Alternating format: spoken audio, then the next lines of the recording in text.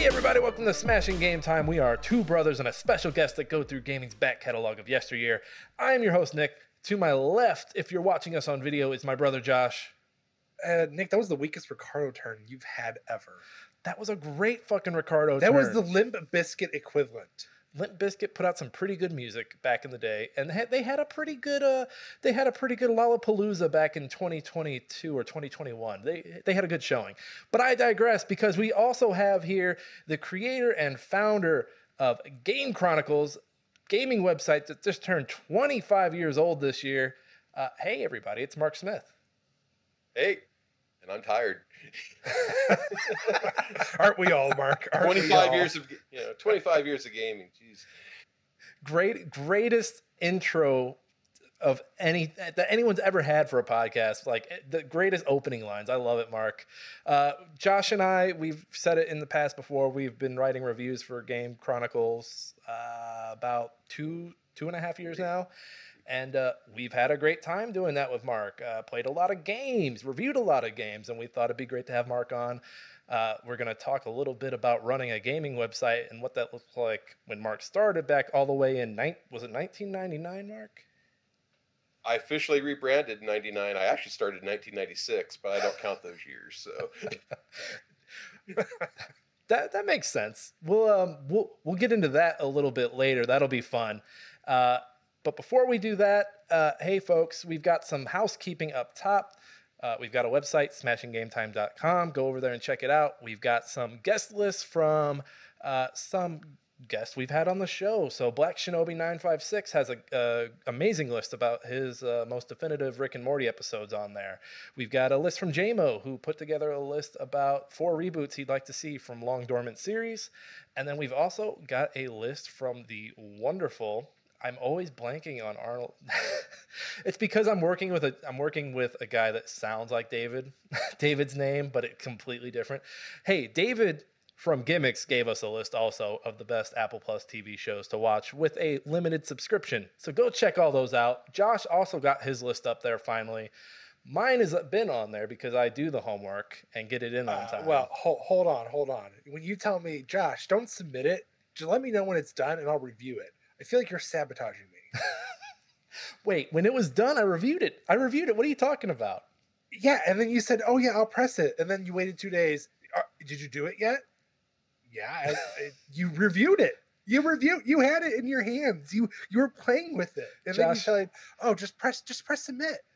That's not how these rules worked when we talked about this. We are partners. You have autonomy in this. Behave while we have guests on the show. What are you doing? Oh, this is me well behaved. This is the perfect time for Mark to be here. We'll talk to him about running a website a little bit later. And then he'll give up brought the dirty air from us from not doing our stuff on time or doing things we're supposed to do. 100%.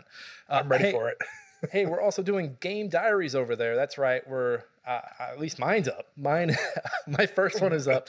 It's just a nice little diary. It's basically a blog. Go check it out. I've had a lot of fun writing those. It's actually helped me in other areas where I'm writing. So go check those out. I enjoy writing them. I hope you enjoy reading them. Hey, we are wherever you get your podcasts. We're on Apple. We're on what's the other one? Spotify. We are also on YouTube. I'm sorry, so much stuff is closing down everywhere. I have no idea what's still around. Just say wherever you get a podcast. Wherever you get your podcast. There you go. Check them out. Mark is just a trooper. He's like, oh my God, these guys are 110 episodes in and they don't have their shit together. They must have a great editor. It's only you, Nick. The rest of us have our heads on straight. It's you who doesn't. So much has changed. Hey, fuck the algorithm. Tell a friend. That's right. Word of mouth is king with this podcast. I just blew out my mic saying that. I don't care. Tell your friends. The computers. No, man. What is this, Skynet? Get out of here, Skynet. Tell your friends that you like this podcast. Or if you have enemies, tell them that you hate it. And maybe they'll come listen and listen to it. I don't know. Fuck. I don't know. I'm rambling now. Hey, Josh. Yes. What have you been up to? All right. So it's been a short week of recording for us, so there hasn't been much of a change. I'm still doing Escape from Tarkov. I'm hating every moment of my life, and yet I'm still doing it. I've still continued my Final Fantasy Pixel Remaster list. I'm still on 2. I'm about halfway through it. Trying to get through all the way to 7, so I can at least be, somewhat prepared for when I actually go back to Remake, which I know I'm running out of time very quickly. And then I picked up Transistor. Was it Sunday? No, we did the recording Saturday. I picked it up Saturday night. I started playing it Sunday. Nick, I don't know how far you are. I'm still heading back to. I just got to the first boss fight. That's where I'm at. I beat the first boss. Okay, so we're basically at the same spot. I think I'm about halfway through. I'm thinking about halfway through the second level. What do you think? What are you thinking so far, there, bub? I prefer Bastion way more because this one is just it's a little more intricate and it's a little more confusing. I think, yeah. So I love the way it looks. I think the artwork, it's very, excuse me, it's very anime. And I'm sorry if that pisses anime fans off. They're like, it's not anime. But no, very anime. The talking sword, also very anime of them. I think the talking sword needs to shut the fuck up. I was waiting at this point for a boyfriend dungeon remark from you. Talking swords and dating at this point, practically. I'm not there yet with the boyfriend dungeon comparisons. Maybe a few more levels in. I did find it's a slow start. Like the tutorial level just kind of drags. Like I think the turn-based stuff is really cool, but your abilities out the gate kind of suck ass. So you don't really get to see to the extent what using that can do. And then again, the sword will not shut the fuck up. And like you come up to it and he's like, oh. And I get it. They had some success with Bastion with the narrator chiming in, but the narrator had charm. This guy just kind of feels soulless. And maybe that's something that we'll pick up on in the themes later on. But he's also like a part of the story. He's not like you said, he's not a narrator, so he's not like a third person outside of everything talking about the kid. Where he's the actual in the story. He's your boyfriend. Yeah. So I mean, I don't think we're spoiling it by saying the game opens with you pulling that sword. I think the sword is called the Transistor, if I'm not mistaken. You pull the sword out of your boyfriend's chest, and your boyfriend's soul has gone into the sword. Josh, you know how so in the game you pass like dead bodies, and they have like little cubes floating above them. They're like. The game does a lot. The game is very up its ass about the tech stuff. Like people are essentially functions. Yeah. And I think that's cool. I hope they land it because right now I'm just like, oh, this is so on the nose. Like, but you know what? I thought I was only going to play one cheesy game this week, but apparently I'm playing two cheesy games. I mean, you're the one who picked it. I said Recore, or I even said Metroid Prime Remastered. Like, come on. But you know what? That first main level after the tutorial, like once it really opens up and you start picking up those functions and you start finding out that you can like combine functions to do certain things, so you can put one function within another. And I didn't know I was going to be doing math in this game, but I thought that's really fucking cool. Like there's a function, I forget what it's called, where you like. It does like a long line from the blade that attacks enemies from afar, but you get a dash. So if you put the dash in there, that long blade attack doesn't have to charge up. It just happens immediately and it pushes you forward a little bit. So there's cool stuff like that. There's another function where if you press the button, enemies fall in love with you. And if you put that within another function, like, if you put this in your main attack, if you hit an enemy with this attack, they fall in love with you, and then they attack the other enemies. So I think it's really cool for that, and I can't wait to see how the other function, like what other functions I get, and how to combine them. It gets so up its butt, not up its butt, but you can put function within function eventually once you've unlocked them. And then another thing I really like is that when you get a function, you can go and like read about it, and you can actually read about the person that function was before they died. So I didn't know that part. I thought that was cool. Well, how many personalities have you unlocked so far? I think the last one I got was the boss. I think she gives you that little like robot dog that you can attack with.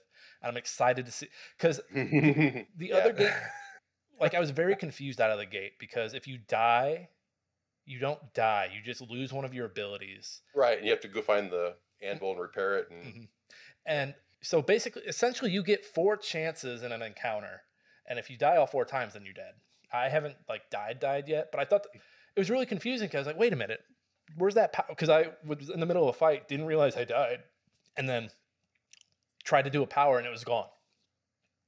And so I think that's really cool how the game's like, okay, like you didn't die, but we're going to make this a little harder for you because you're an idiot.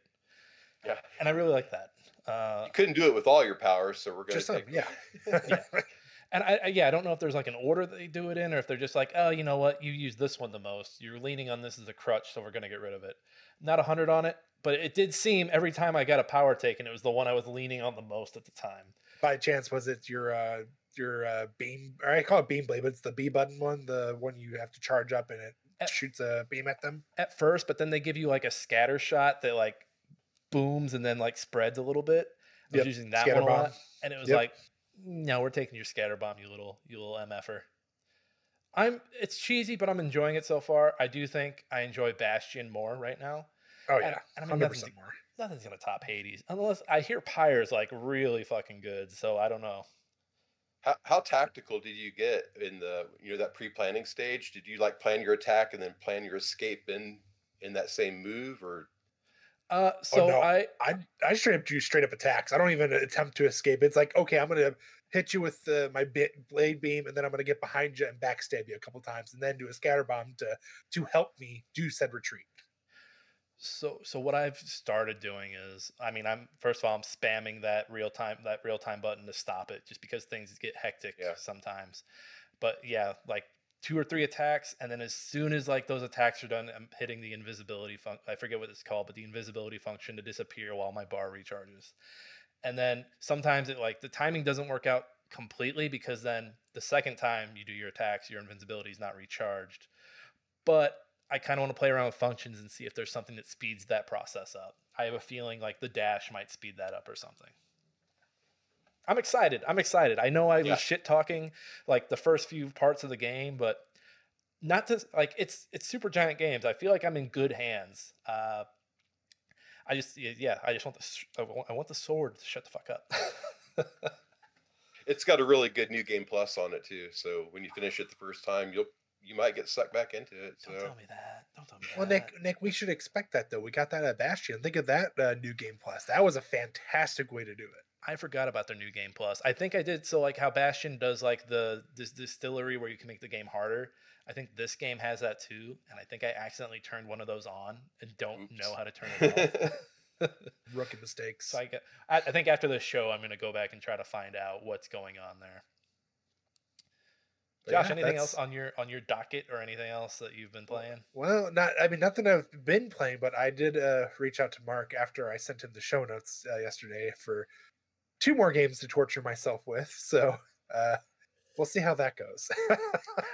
Godspeed, Spider-Man. You have to admit though that some of your lowest expectations have been some of your favorite games. Oh, I will agree 100%. Like I still think to this day, Eldoran was probably the one I was like, okay, this looks like it's gonna be fun. It doesn't look that good.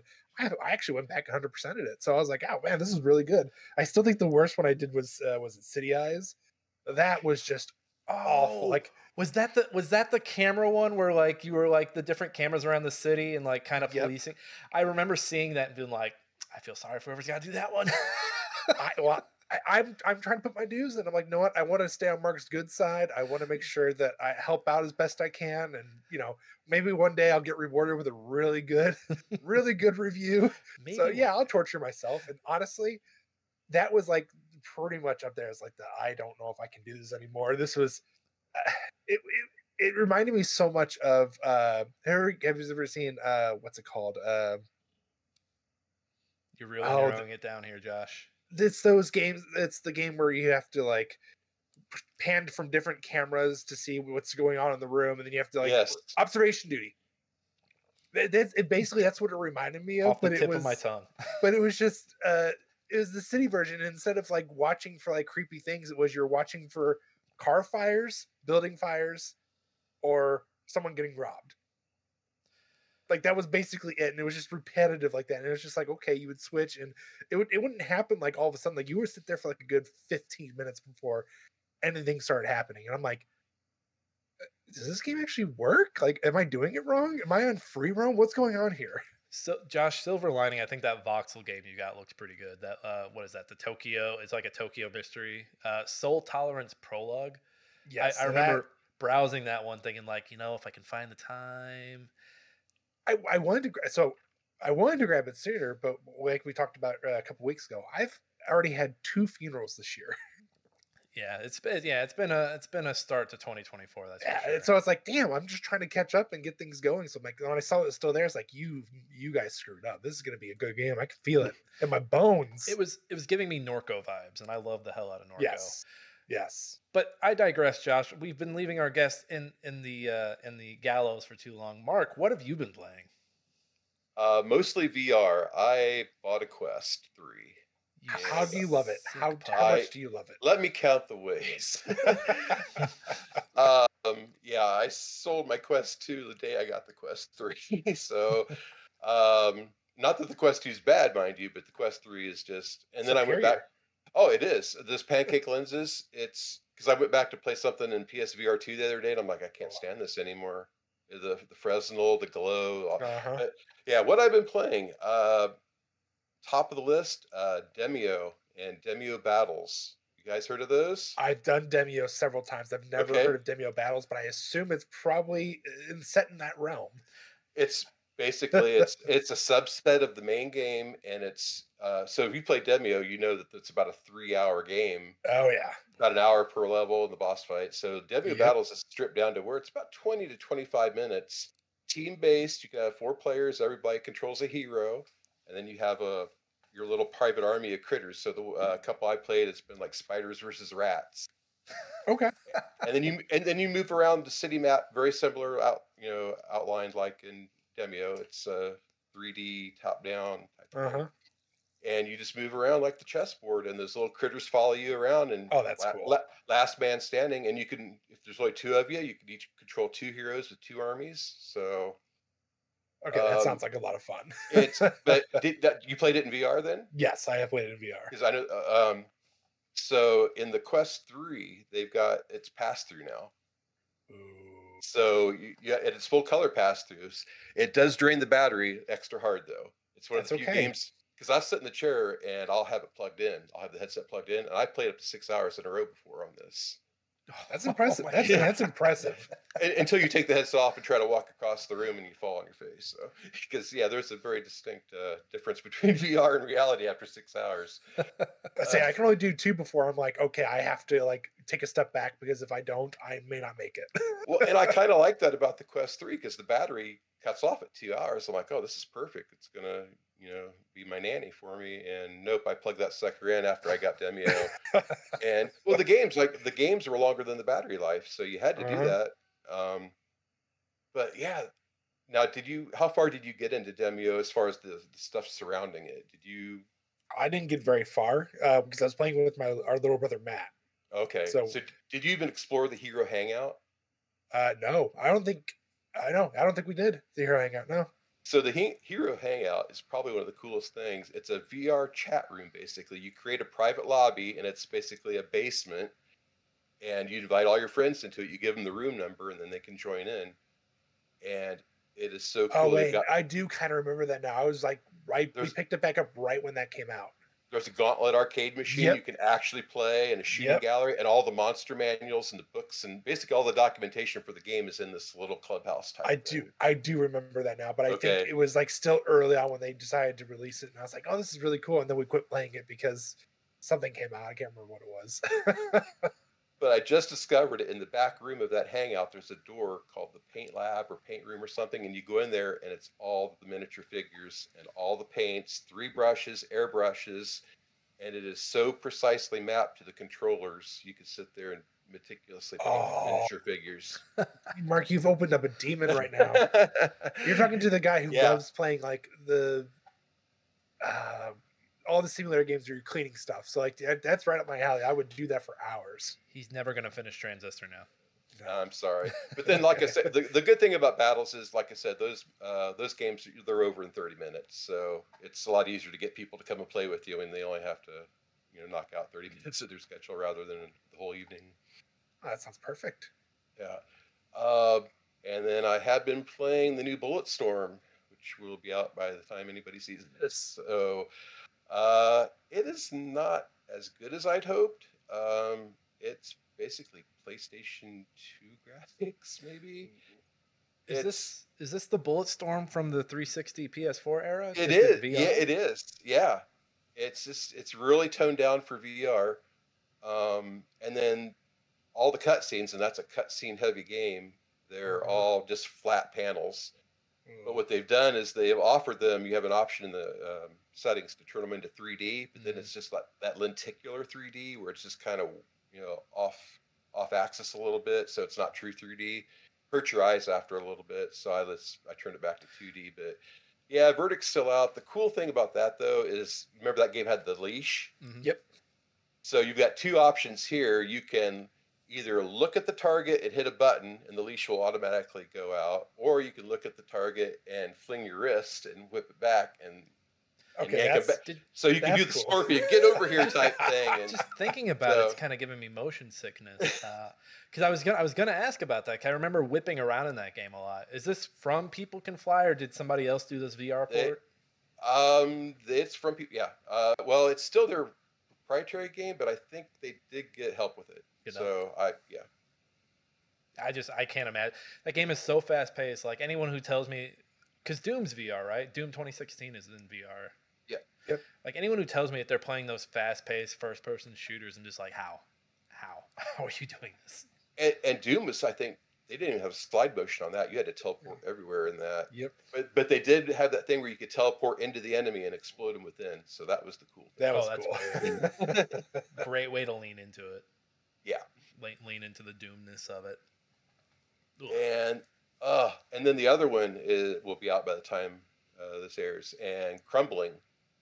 And the best way I could describe this is go into your favorite mom and pop hobby shop and you discover these it actually starts off with a little figure. It's a little puffball character and he's got a sword and arms and legs, and he's in a blister wrap package. So you take him off, and you're actually having to do all this. You take him off the hook, and you actually have to tear him open, and then you can take him over, and you can paint him, do whatever you want to him in this little hobby area, and then you take him over and drop him into the game, and it starts these missions, and he's attached to your hand, and you're just waving this character around in the air, and you squeeze the trigger, he'll swing his sword, and then you can get power-ups for it where he'll leave like a toxic trail or whatever. But you're doing all this in 3D space over a diorama of the world, and it's this adorable diorama. It's like porcelain figures and little cardboard trees and stuff set up.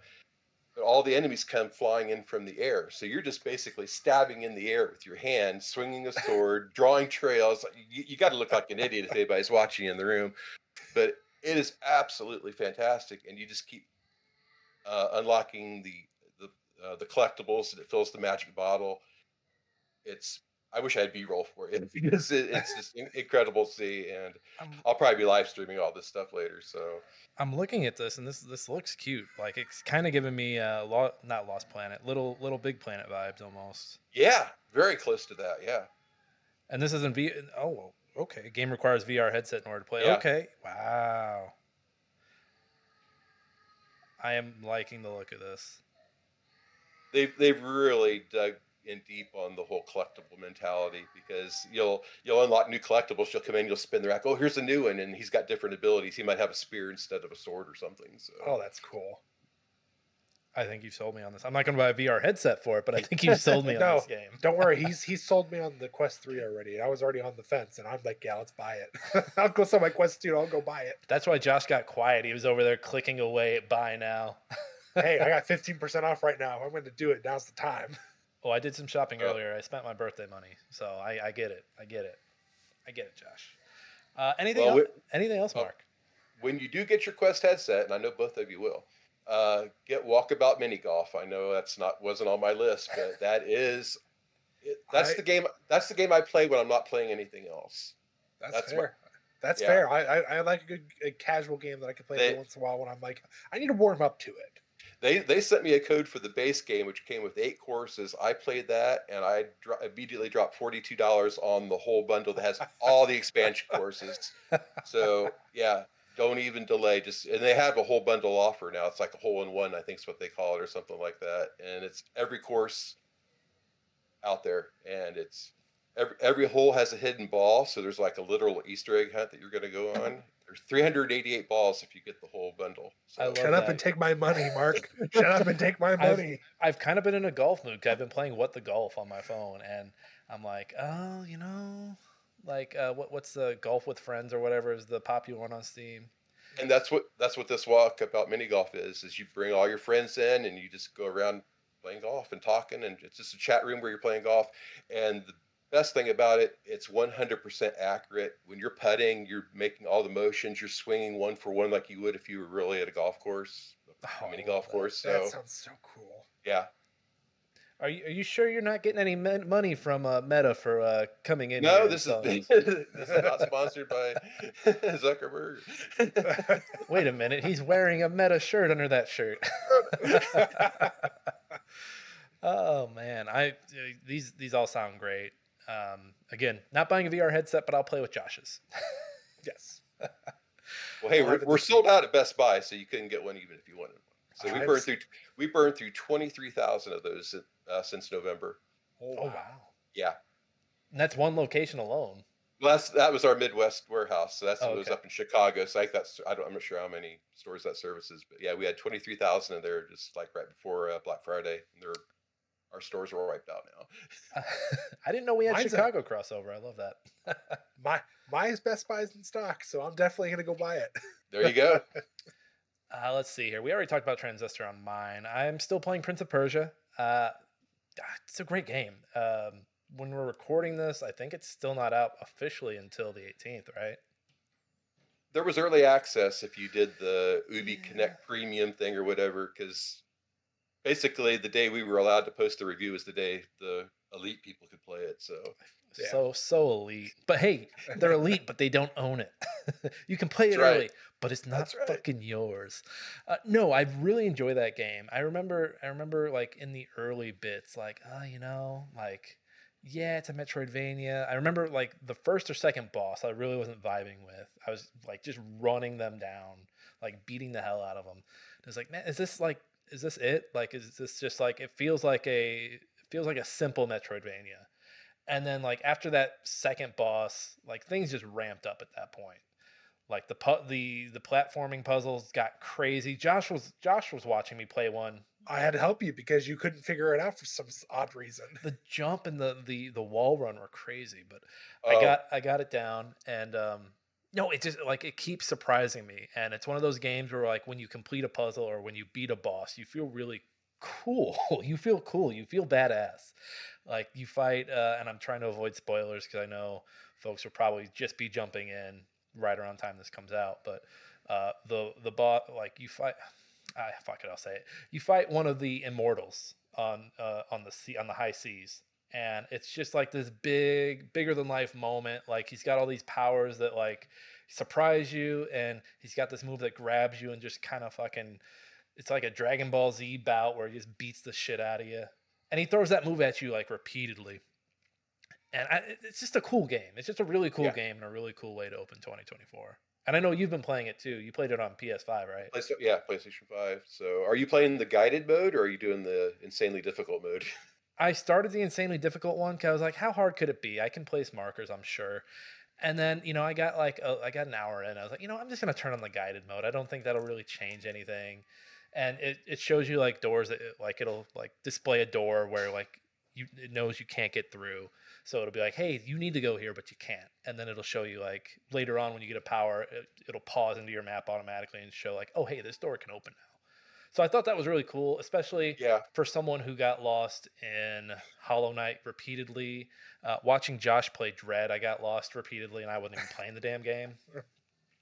I got terribly lost at the beginning of Prince of Persia because one of the first objectives, you're supposed to go up in the map, and I went down for whatever reason, gravity or whatever. And I got to an area I had no business being in, but I had no idea that's where I wasn't supposed to be going. So I just repeatedly kept getting my ass kicked down there. And I about rage quit until I turned on the guided mode, and I see this big icon up top here that says that's where you need to be going. I'm like, but you're better off having it than not having it. Yeah. It's a quality of life feature at this point. So but yeah, Prince of Persia, I mean, it's getting a lot of praise. I mean, I've got a few hiccups with it, but I think universally, like, it deserves to be well loved, even if its developer / publisher is like putting its foot in its mouth. And is it Steam Deck certified? Which baffles me. Oh no, you can't play it on Steam. Never mind. Oh, that's oh. Yeah, when I got that, not to be a pissy little princess, but when I got that code and I was like, oh, it's a Uplay code. Yeah, I remember that. Yeah. Okay. Oh, well. Do they plan on releasing it on Steam at all? It looks like I think it's like an Epic exclusive. I'm air quoting really hard. Yeah. Ubi's gone back and forth with Steam. You know, we're not making as much money as we should. So yeah, you guys can have us this year, and so it'll be there eventually. But I opened up Uplay. I only own one other Ubisoft game through Steam. It's one of those games where you download it on Steam, but it opens Uplay, and it was For Honor, and I was just like, so much shame came upon me because For Honor is just. It hurts me. It's atrocious. It's bad. It's not that bad. It hurts. I'm not that tactical with like when you're this guy, when you're this warrior, you have to do this stance against that warrior when he's doing that stance, and you got to swing the blade right. But I can't. You don't even have to do that, Nick. You just have to pick the one character that everybody else is going for, the meta at that time. That's all you have to worry about. Just be that and just spam the same attack over and over. I want to play the meta. I want to play a game where hitting things with a sword feels good. And you know what game does that really well? Prince of Persia: The Lost Crown. I mean, I want to play a game from them that actually is promised exactly what it's to be. And so far, over the past 10 years, it's only been Prince of Persia. I'm fascinated by like the outcry because this trailer premiered back in June for not Next Fest, whatever Jeff Keighley's little thing is, and game show and Game Awards, yeah, he's got all these things. He's got so many things. He's got too many things, and people were like, "That's not my Prince of Persia." Really like hemming and hawing about like the change of character and the side-scrolling aspect, and I imagine a lot of those dumbasses didn't realize like the origin of Prince of Persia and where it came from. I saw that. 1989. I saw that and it was immediately like, oh, Karateka, Prince of Persia, let's go. And then just to add like the nice little Metroidvania pinch to it. What's funny is when the Sands of Time came out, the same discussion was being had. Like, you turned my 2D game into a 3D game. So it's a vicious cycle that's never going to end. Yeah, it really is. How's performance? You're playing on PS5? PS5, and it's flawless. It does the 120 right out of the box. 120. Oh, it's so smooth. It's 1440p, so you can probably drive it a little harder on PC than I can. I dare not. I've had a few games recently that really put this PC to the test. Wink, wink, Alan Wake 2. And I'd rather not have this. If this computer I thought you were talking about the Mars game, Fort Solis. Oh, Fort Solis too. Yes. That oh my gosh. You, I thought. I completely forgot about Fort Solis. You guys realize if the computer goes out, this show is over. We have no other way of doing this. No, that's not true. I've got a couple spares you could borrow until we build yours back up. People don't need to know about the spare tires hanging out in the back. There's a reason they're spares, and there's a reason I have multiple. Okay.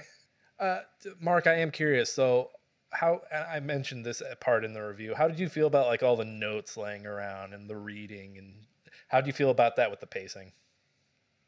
It breaks it up, and I tend not to read them.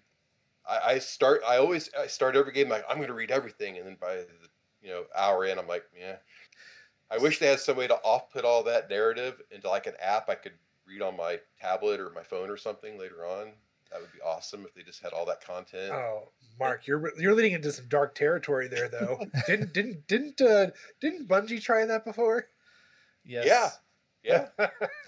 See, you always have a codex. Why not make that an app and then you just download it onto your phone? That's fair. And then I got plenty of times I can read on my phone, but you don't want to read when you're parkouring through a temple, Well, and the game is already voice acted. Like, what's a few more dollars for some voice acting, or what's a little more of the AI voice that what's a little more of that as a placeholder until you get a real voice in there? Like, Nick, did I not mention it? It's Ubisoft. It's all about this. I know, but it really like. A game where I'm running around exploring, doing all these crazy jumps and all these crazy fights. I'm not trying to stand there and read. I was playing another game I'm going to talk about here in a minute where there were notes, and I was like, what? Why am I reading all these notes? Like, you have this voice actor, have him read it to me. Just do it. Just do it. Come on, it's 2024. All these companies are bragging about how they're making things that are more more inclusive. They're making things more inclusive, and making things readily available for anyone who may have a disadvantage. And shit, read the note to me. Read the 5-paragraph note to me so I can run around. And that's the other big thing is make it so I can run around while I'm listening to that, because there's games like, I think what was Doom 3 where you clicked on a log and you had to just sit there and listen to it. You couldn't move around until it was done playing. So I think Fort Solis did the same thing. Do you know who did a good job at where you could still interact with stuff while playing the game? Days Gone. Shut the fuck up. Shut the fuck up. No more Days Gone. I said no Days Gone in this show, and you But Nick, you're insubordinate. But Nick, do you see this little speaker right here? I could be being attacked by a horde of zombies, and it'd be playing on this little bad boy for me. And I could hear all the great lore while fighting through zombies and from raiders and everything in between. Some old town, you're being attacked, and some old town country bumpkin's like, Sandra, I don't think I'm gonna make it back to Tennessee this year. The zombie hordes really, really got me down right now. Do you know how much exposition there was in that game while you were riding the motorcycle? Have you ever tried to talk to somebody while riding a motorcycle? It's impossible. You can't hold casual conversations. No. It's like that. And they're talking at like normal level, like, yeah, Jimmy, everything's good. No, you'd be screaming, hey, I don't know what you're talking about. Come on, why are we just like normally chatting? I mean, there was times where he did it, but it felt like it was only when there was like a heavy storm or something going on in the background where you would be yelling off at the top of your lung. And you're trying to avoid. Why are you riding the loudest thing on earth when you're trying to avoid all these zombie hordes? It reminds me of that scene in Barbarian where, if you guys have seen Barbarian, Justin Long's in it.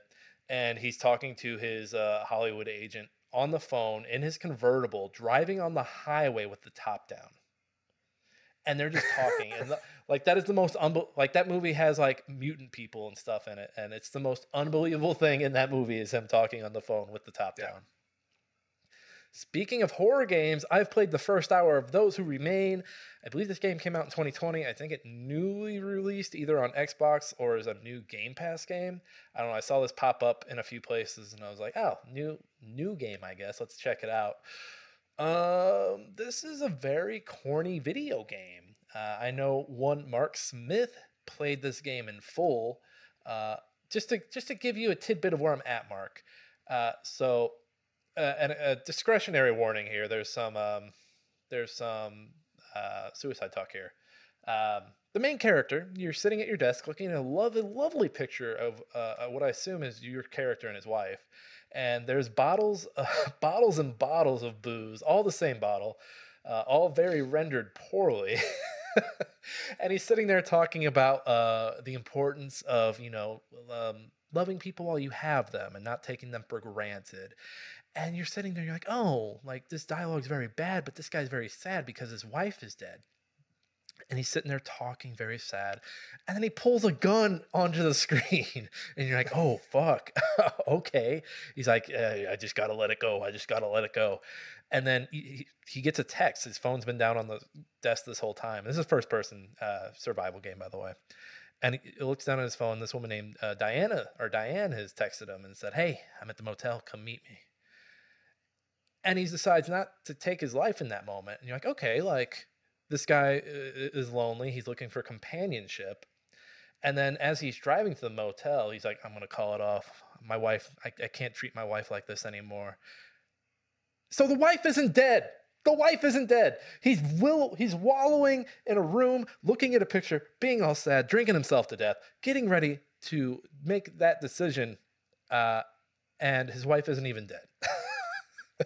And the dialogue is just wonky. The graphic, it's very, very early PS3, late PlayStation 2 looking. The mechanics, I don't believe anyone's like chasing you, but you have to stay out of the dark or else these bad guys with these scary eyes take you. Again, very, very low poly. This game opens up on a screen where you have to adjust the lightness. And I had tabbed over to something else while the game was loaded up and tabbed back and had that scary creature looking at me I thought that was cool, and I like the mechanics of avoiding the lights, turning the lights on. Mark, my first impressions aren't the greatest. You've played the entire game. Am I in for a No, good I have time? not. I played the first 5.5 hours of it, and then I rage quit this game. My first rage quit of 2020, and there's video proof up on the YouTube channel. You can see it. It's two-part. The first part, I love it. Second part, you can see me just like degenerate into this, Well, great. it was COVID. It was COVID, so it was trying times already. But and it was purely bugs and glitches too. I mean, the game itself, it's fine. Uh, but there, and I don't know if you've gotten to the point yet where some critical items are actually under other items. Have you discovered that yet? Would that happen to be a fuse that I need for a Yes. generator? Yeah. Oh, hang on. Yes. Yeah. There's that fuse. So yeah. Well, good to know that I'm going to be like tripping over some, like looking for, so there's early on you enter a house and there are all these like you have to turn on the light switches because in the dark you can see the guy standing. They're kind of like, it's kind of like an invincible wall in the game. If you hit them in the dark, game over. And the game doesn't really communicate that. The game's like having you figure that out on your own. Hell, I think the one that killed me early on had an axe for some reason. And so I'm in this house, I flip a switch, and the cool thing the cool thing that I enjoyed about that moment was, so I'm in the kitchen, I'm in the hall leading to a kitchen, I flip a switch, and then I go into the kitchen and there's another switch, and I'm like, wait a minute. I've lived in houses and I've been in houses where there are two switches that do the same light. Am I about to fuck myself up here? And thankfully I didn't. And then I pulled another switch and then I did. But I like that it's playing with that sense of like space of like, okay, you've been in a house, this is the thing. Go ahead, flip that switch, buddy. Go ahead. But now that I'm hearing like stuff is buried, and I mean there are bad notes in this. There are bad, like there's newspaper clippings, and they're either very poorly translated or just very poorly written. It's like a girl died on her bike. We've decided it is an accident. No further reporting needed. I'm That sounds awful. I'm hacking it up right now, but it's pretty close to that. Yeah, it's like a bad TV movie of the week type thing where the corrupt sheriff, protecting his. Well, I don't want to give you spoilers here, but I don't know how far you're into it yet. So I mean, you could spoil this, and I will be okay. Well, have you done any of the condemning or forgiving yet? No, I just did get to the barn, and I'm working my way through the barn. That's kind of like your superpower is when you track down all these bad guys, whatever you want to call them. You have to repent, and then you get to decide whether they go to hell or you forgive them and they can stay.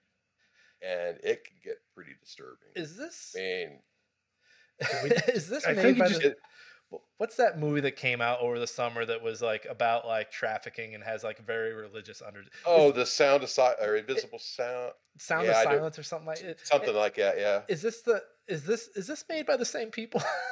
Condemn the sinner or don't. I was thinking more like, is this Dante's Inferno? Do we get a secret sequel that no one knew about? No, if it was Dante's Inferno, I'd be enjoying myself. But I mean, if you role play it, I was watching my video replay of it today, and it's just like, man, I really got stumped on that because there's like a bully, and he bullied this girl, and she died.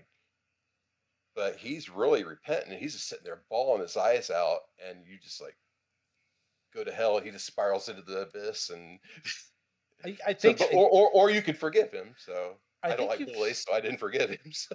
I'm back in. You sold me on that alone. Like, yeah, I know I know the dialogue's not gonna be ideal, but like, my God. Yeah.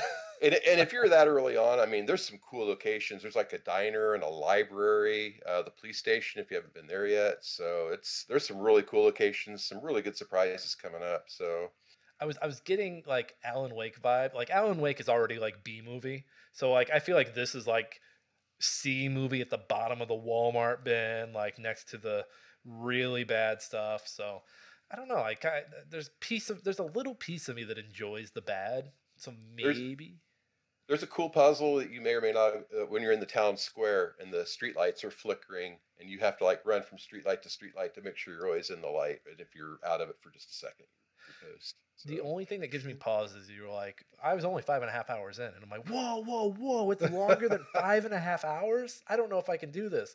It reminds me like that. Remember about this time last year, I reviewed Trenches. Yeah, was the World War II monster running around the bunker. Sadly, there was a better Trenches monster running around the bunker game that came out like months later that I would have preferred. The Amnesia game? Yeah, yep. Amnesia the Bunker. Yes. And it sounds like that's getting some add-ons, and I'm like, I could. And I think that's on Game Pass. I'm about to give Josh my Game Pass password so we can just play all these games. See, Mark, I told you. I was just telling him the Game Pass Ultimate. There's an app now for the Quest headset, and you can play any Xbox game in your headset on a 100-inch screen broadcast in front of your face. So it plays. It's cloud streaming, so its performance may vary, but Once I figure out how to get Game Pass working properly on my Steam Deck, you guys will never see me again. Your long list of reviews will be sitting there and be like, I haven't heard from Nick in a while. It's because I'm playing fucking Game Pass. Well, hey, that was a lot of games. What do you guys say we get into the news? Yeah, let's do it. Read all about it. Latest football scores. Morning paper. Morning Star. Paper, mister? It's time for old news. Good. All right, so let's see. First up here, Josh, take it away. Yeah, 16 days into 2024, and there's 2,900 plus video game layoffs that have been announced. Like, obviously, this is overcorrection of the COVID hiring, but like, come on, like, it's getting ridiculous. Actually, since I put this up, they've updated. It's now 3,100, so I'm corrected. So yeah, this is a list from Zach Ozwezen over at Kotaku. Love the stuff that they do. Yeah, it looks like they have a running list here. Yeah, and it's getting updated because, like I said, just yesterday it was 2,900. Now it's to 3,100 and growing. I might have to bookmark this. Yeah, so I heard about Lost Boys Interactive earlier today. Good reporting from Aftermath. I need to go. Twitch was already bloated, so they could have lose some people. I don't like to see anybody lose their job, but they were. Oh yeah, they were. Yeah. The one that surprised me the most on this list actually was Discord. Yeah. Because they're very like, oh, they're smart about their hiring. They're a good like family oriented company to work for. They're very open to all things and open enclosures and stuff. So when I saw them on the list, I was like, wow, I can't tell you how many resumes I sent to them trying to get hired, and I'm kind of glad I didn't, because I would have probably been one of the 170 to lose their job. Well, Josh, it's like you said, they're very disciplined when it comes to who they hire. Well, yeah, that's why I didn't get hired. I'm sad to see Thunderful on that list because we've got some games coming from them pretty soon. Yeah, it kind of leaves a weird taste in your mouth. Like you're working with their PR folks as you like, what's the percentage here? 20% of their staff? Yeah, it's around 100. Yeah. Jeez. Like, don't we like? I feel for the companies, because obviously they're trying to do whatever they can to either stay afloat or to keep the revenue going. But I have to question some of these smaller ones who are like, oh, we're gonna get rid of 3 people. I'm not even worried about that. I'm not even like, I'm worried CEO, about CFO. I would hope, but we both know that's not the case. No. It's usually the bottom total pool people. Looking at that, like, first of all, that Unity one is still bonkers. Like, my gosh, 1,800 people. Yeah. After, I guarantee you that CEO that they got rid of, I forget his name, is it Maddox or something? But I guarantee you he got a golden parachute that would cover these 1,800 people and then some. And he's the whole reason why the company started going billionaire after that huge debacle of. Oh, they screwed the pooch on that, where they tried to charge everybody the new licensing fees and break all their contracts. Yep, and all these smaller indie people are like, "Yeah, fuck this. We're gonna go elsewhere," and they still never came back. It's like, what did you expect? Well, and we're heading into the end of the fiscal year here in March. So I mean, it's just, this number's only going to skyrocket over the next 2 months. I mean, I don't think this is far from over. Hey, if you don't like sad news, maybe don't check in on our news segment for the next 2 months, because I guarantee you this is not over. Folks are still going to be cutting their fat heading into the new fiscal year. For those not financially savvy like my broke ass, most fiscal years end at March. That's why you see a lot of big releases around March. I mean, what was it? Like the Mass Effects of the world. You see just these last ditch efforts to make some money to like pump those numbers up before these folks have to go and report to their shareholders like, hey, things are great, or hey, the people below me fucked this up. Yeah. Disney's doing it right now. Did you see they dumped Echo all at once? They didn't do it. Yeah, I saw that. And What If went one a day, so that the whole series came out over a period of 1 week. So I didn't even see that, and because they were piecemealing out What If season 2, weren't they? Like it was a shorter period of time, but they were like, all right, we got to get this shit out. Yeah, it was 6 episodes in 6 days. So that's crazy. One a day. That's crazy. That like that's dumb. That is really dumb. Like TV and just viewership in general is based around habit forming, and like, what are you doing? What are you doing, Disney? Like have the big release be Thursday, and stop doing this 2 a.m. shit. No one is up at 2 a.m. that isn't on the West Coast. Get the fuck out of here.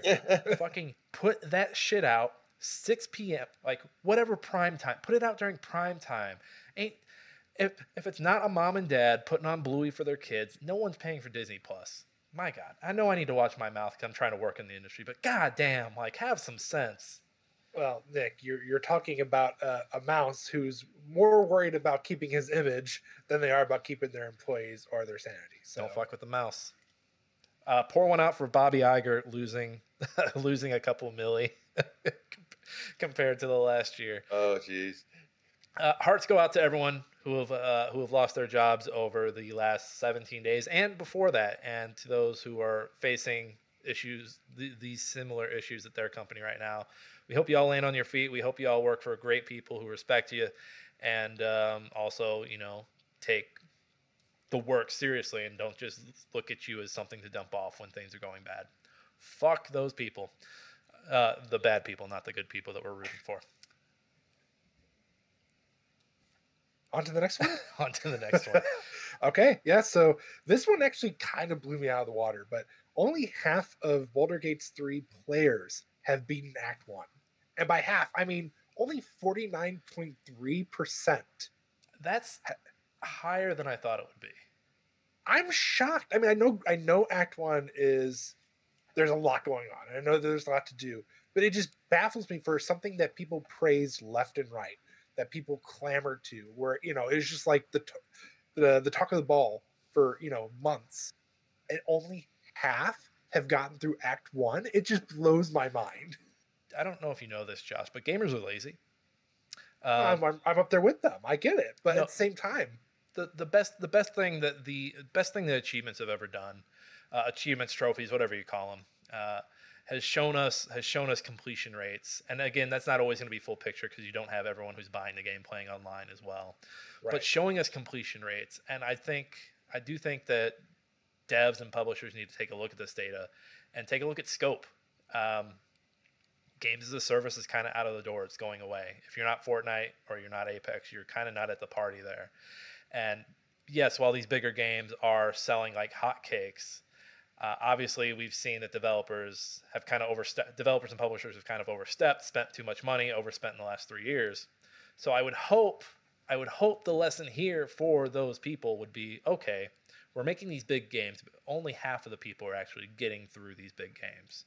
We can make a smaller game for cheaper and actually keep our people employed. But that's the problem, Nick, is they'll make that cheaper game and still require you to drop $60, $70 for it. This is true. By the way, this article is from James Troughton at The Gamer. And I wonder, I would like to see the numbers between PC and console just so we can get Master PC Race stuff going here. Because I feel like the PC gamers are really, really bringing it. I feel like they're the ones who completed it. And everyone else is just meh. Yeah, I mean, I definitely say this is probably more geared towards PC because, let's face it, that's the console, or like I say console, that is the system played on. Like, what, Xbox had the huge debacle with theirs, and even then they're still having issues with it, especially with the whole you can't record saucy scenes. So, like, there's that. And then PlayStation, I mean, Nick, did you know you had PC, didn't you? Yeah, my review copy is on PC.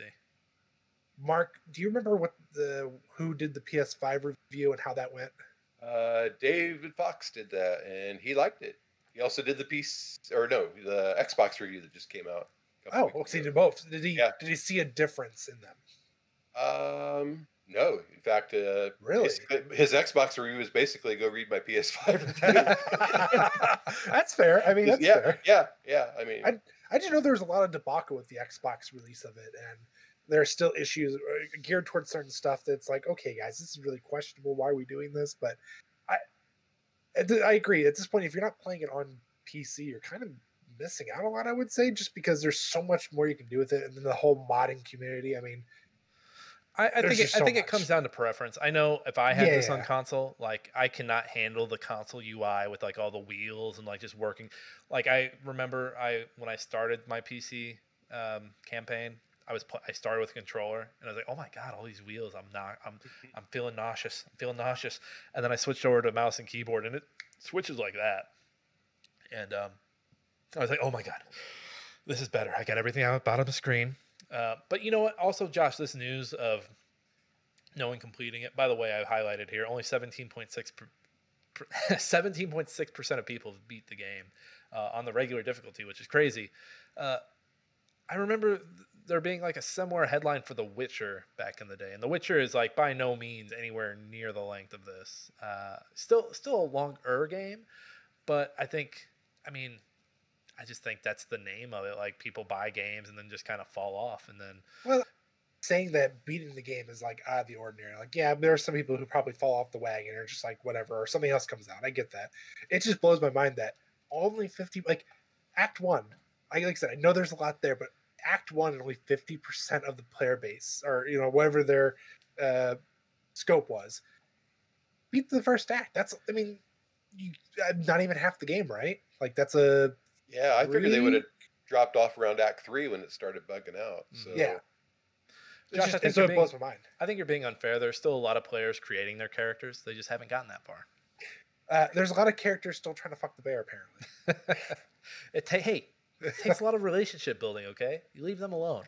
They're trying. They're on their 10th date, and they said this time they could probably make third base, okay? Have you seen some of these streamers where the entire first episode is just character creation? Yes, and like it's just like 2-hour episode of just creating their characters. It's like wow. I didn't think I don't remember if I wrote this in the review, but I didn't like. Yeah, there's a lot of options, but it seemed that like once you picked your race and your sub race and all that stuff in your class, like I felt like customization was kind of limited. Like I played as a Dragonborn, so maybe that really limited things for me, but I didn't feel like they were that outrageous. I don't know. Well, I mean, for it being simulated for Dungeons and Dragons, Nick, you would, if you actually got into that stuff, you would know day zero campaigns. If you start that, it's a lot of work sometimes, depending on who the dungeon master is. I did play around with my genitalia for a little bit, so I get it. Not play with it like no. Foot in mouth. No. Just playing with the slider. Yeah. No, that's worse. Length or girth. No. Josh, what's next? We got segue. Square Enix confirmed used AI tools for foam stars. This is GameSpot from George Yang. Thanks, George. So I think Foam Stars looks really cool. The thing that's keeping me from Foam Stars is that it's a console-only release, and I don't feel like plugging in my PS4 for it. But yeah, every other, and this isn't loading for some reason, but every Foam Stars is the, what would you call it, Josh? It's like the Splatoon knockoff.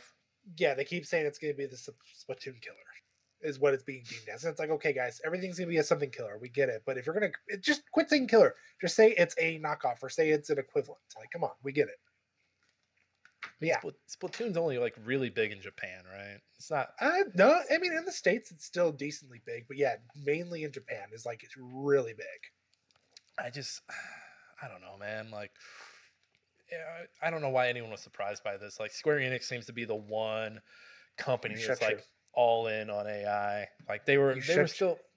You shut your mouth about them. They were still horny for NFTs. Like after NFTs were no longer a thing. I remember there was a stockholder meeting, and they were like, "Yeah, we're doing it. We're doing NFT. You guys like the Bored Apes? We're gonna get some Bored Apes in here."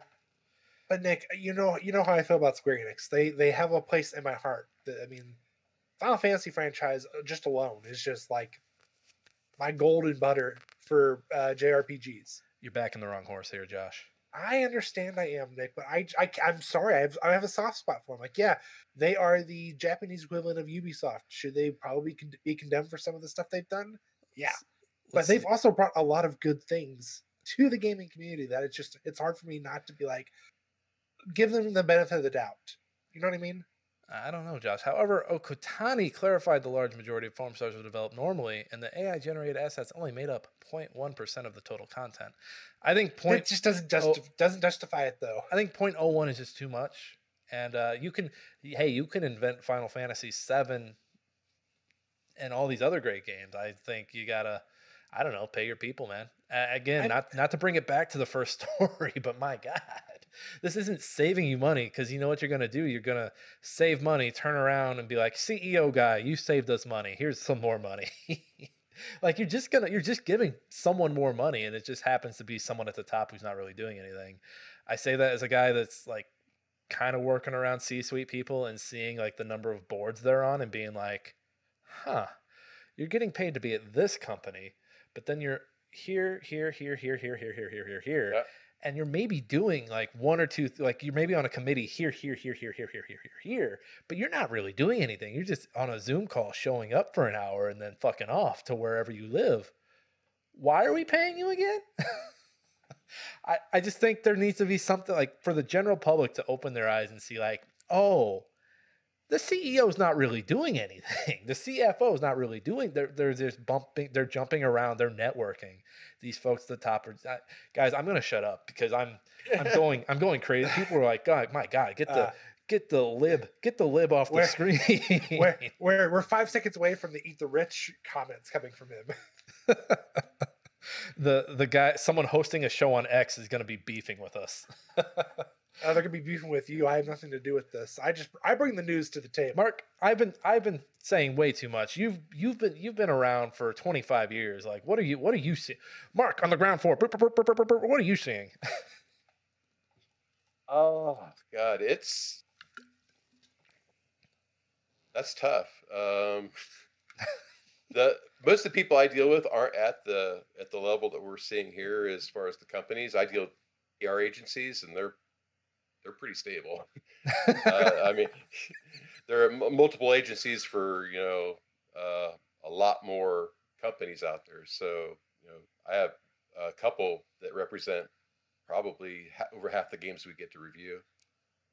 So I just have to go to 2 websites, and here's the list of everything that came out this week. What do you want? So I don't know. Like this AI thing, it's just. Like, have you gotten any AI on the PR side? Have you gotten like a PR email that was like, I don't think a person sent this? I've gotten some offers for AI to come and inspect the site to see if there's any AI content on it. So, but they want to charge me to do that. I'm like, no, I trust all my guys. They're not farming this stuff out to ChatGPT. So, but it's even like you can tell. Are you?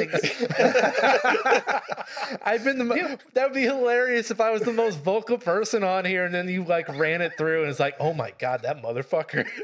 No, I mean, but he doesn't. I mean, it's crazy how much AI has gotten in, not just in gaming industries in general. Like I do IT for an insurance company.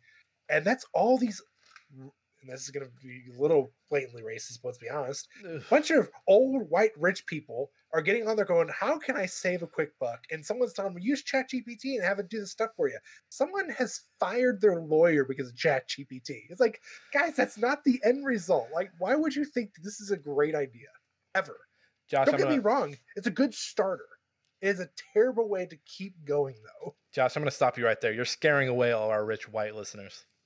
Oh, all 2 of them. I'm sorry. All our rich white listeners are scathing. They're like, can you believe these racists? No, but the amount of people that I work with that have sent an AI email, like I'll read an email and be like, this motherfucker never uses this word. He never fucking like what? No, dude, I know.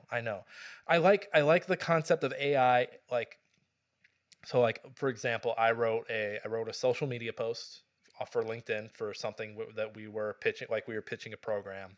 I wrote out the whole email, all the details, the who, like, you follow the 5 W's and the H, and you write it all out. And LinkedIn has this little, hey, we saw what you write. Can our AI take a spin and deliver something? I was like, all right, click. And it took like my 3 paragraphs and shortened it to 2. And I read through it and I was like, oh, like it didn't add any like colorful language. It didn't add anything that didn't sound like what I was saying, like something I wasn't saying. It just took my words and rearranged them to be more concise. And I was like, oh yeah, like if I was like going to Grammarly, isn't it? Yeah, if I was going to sit down and properly edit this post down, it probably would have looked something like this. And I was like, okay, but that's fine because it took what you already had written and just made it a little more, like you said, concise. Where these people are like, oh well, how do I fire my lawyer? You have to Google or you have to chat GPT how to fire your lawyer. I can figure that out in 5 seconds.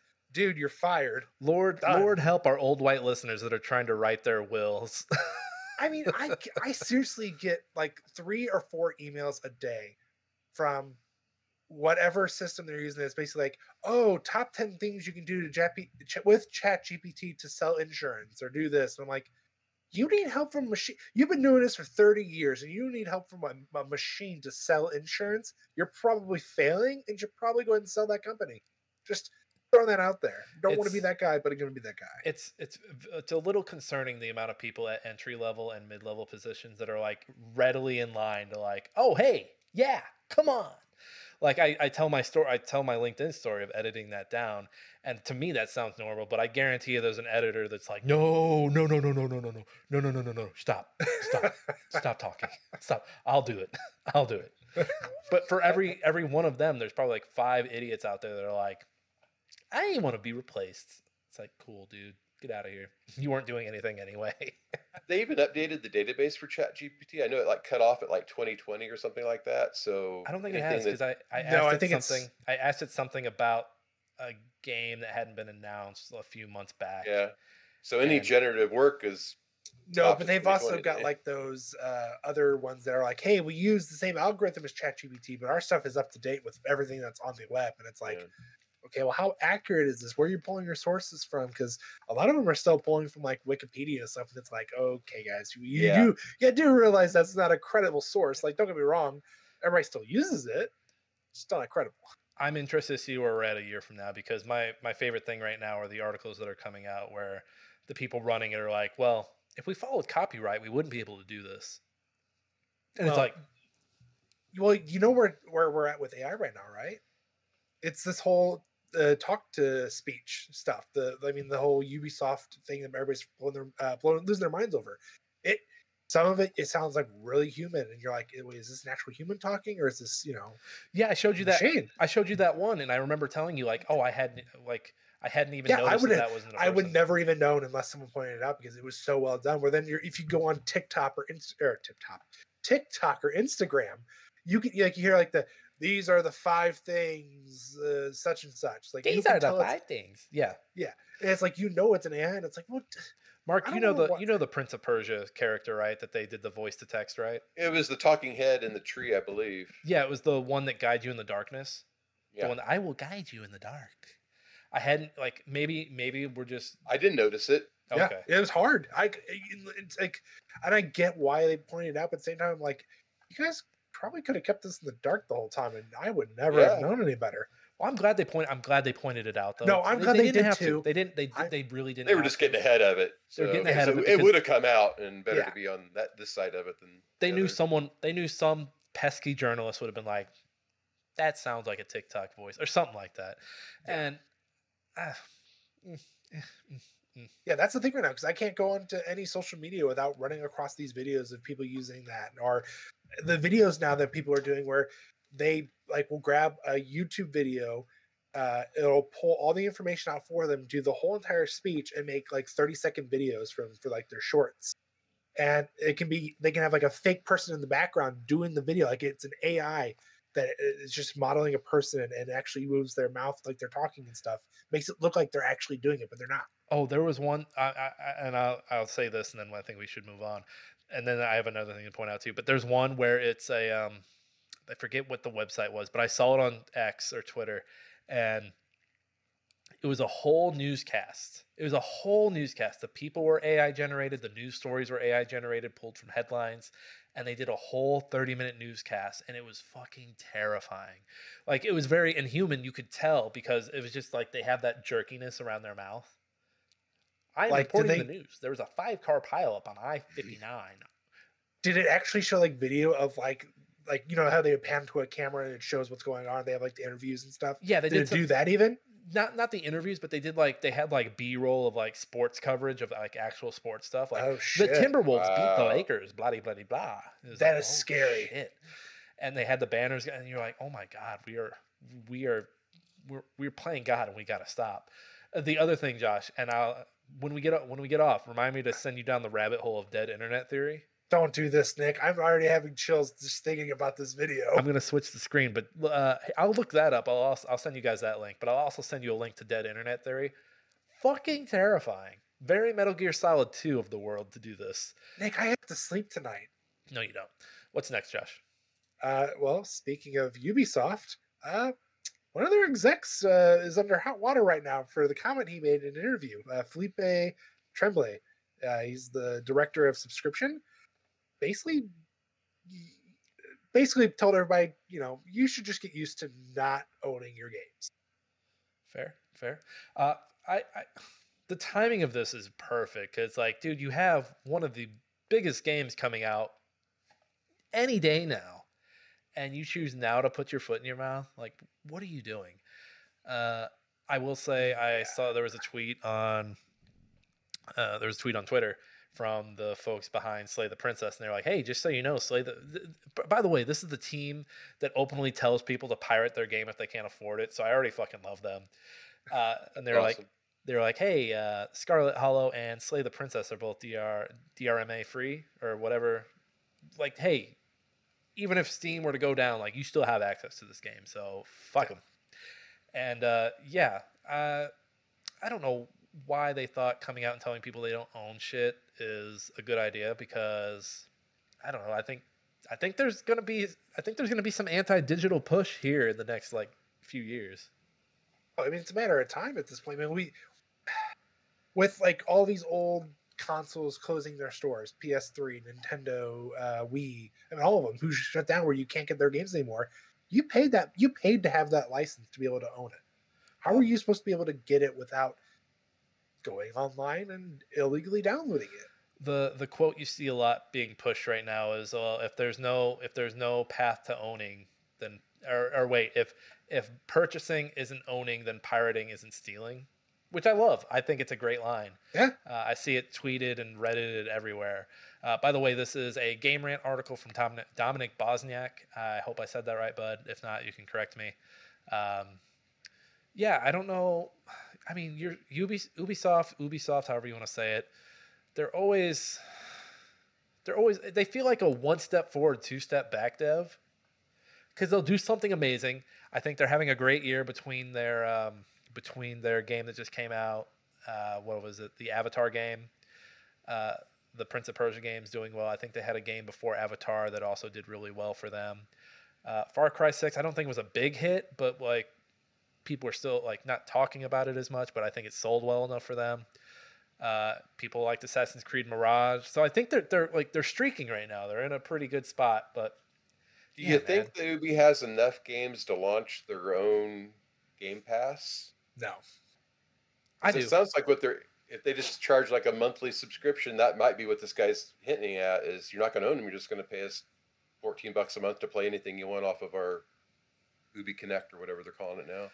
Yeah, I don't know. Word your statement better. I don't know. Maybe he's being paraphrased to shit. I haven't heard like his full interview. He is. He basically was just like, hey, with how the industry is going right now with like Game Pass, with Netflix doing their thing, like we're getting to a point where subscribing is going to be the way to go instead of like actually going out and buying your games. You're just going to subscribe to that company and basically rent it, which he's not wrong. I mean, look at the streaming industry with shows and movies. Like, it started out as this revolutionary thing where you could just go watch it whatever you want, whenever you want. It cost you $5. Now it's basically you have 4 or 5, and it made up what your cable company was doing. Because now with some of them, you have to pay extra not to get ads, and some of them still throw in the ads. I think what he would have been better off saying is something along, and maybe he did say this. I haven't heard the full interview.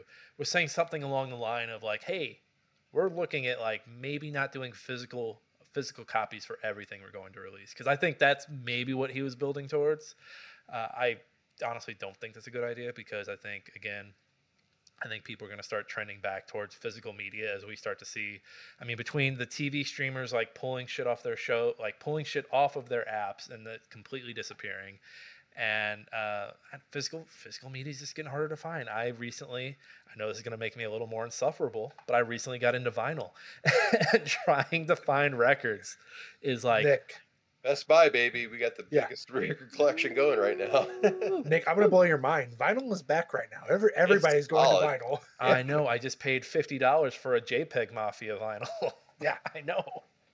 We got AC/DC Back in Black in the store, and I'm looking at that like, man, I had that when it was new, but it's $30 an album now. It's just like, and that seems to be across the board. Like, unless it's like some hippy dippy like indie band that I like that not a lot of people like, I'm paying $30 the minimum. I do have to say, if you're watching the video, Ubisoft has an image here with all their games either upcoming or out, and the gall of these people to have the Prince of Persia remaster be almost the biggest one. Game should have been out 3 years ago at this point, based off of the way they were pitching it, and just rattles my chains. But I don't know, like, not to get all up my ass about physical media, but having kids now, like, I remember as a kid, like, I discovered my music based off of the album or the CDs I was stealing from my parents.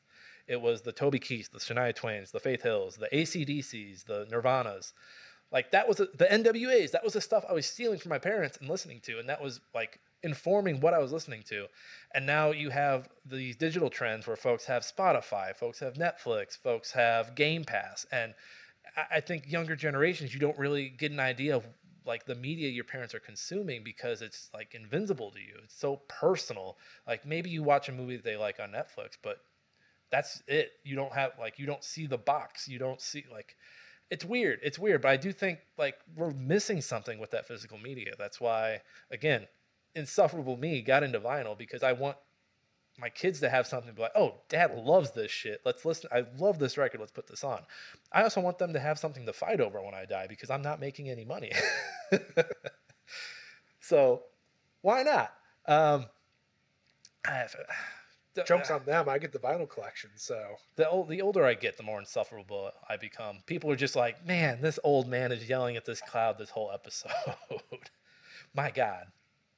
But the death of physical media and gaming, though, I mean, it's been a godsend for me, because once the publishers stopped having to ship me physical copies of games and email me a code, I started getting twice as much access to stuff at that point. So I do like that, the speediness of it.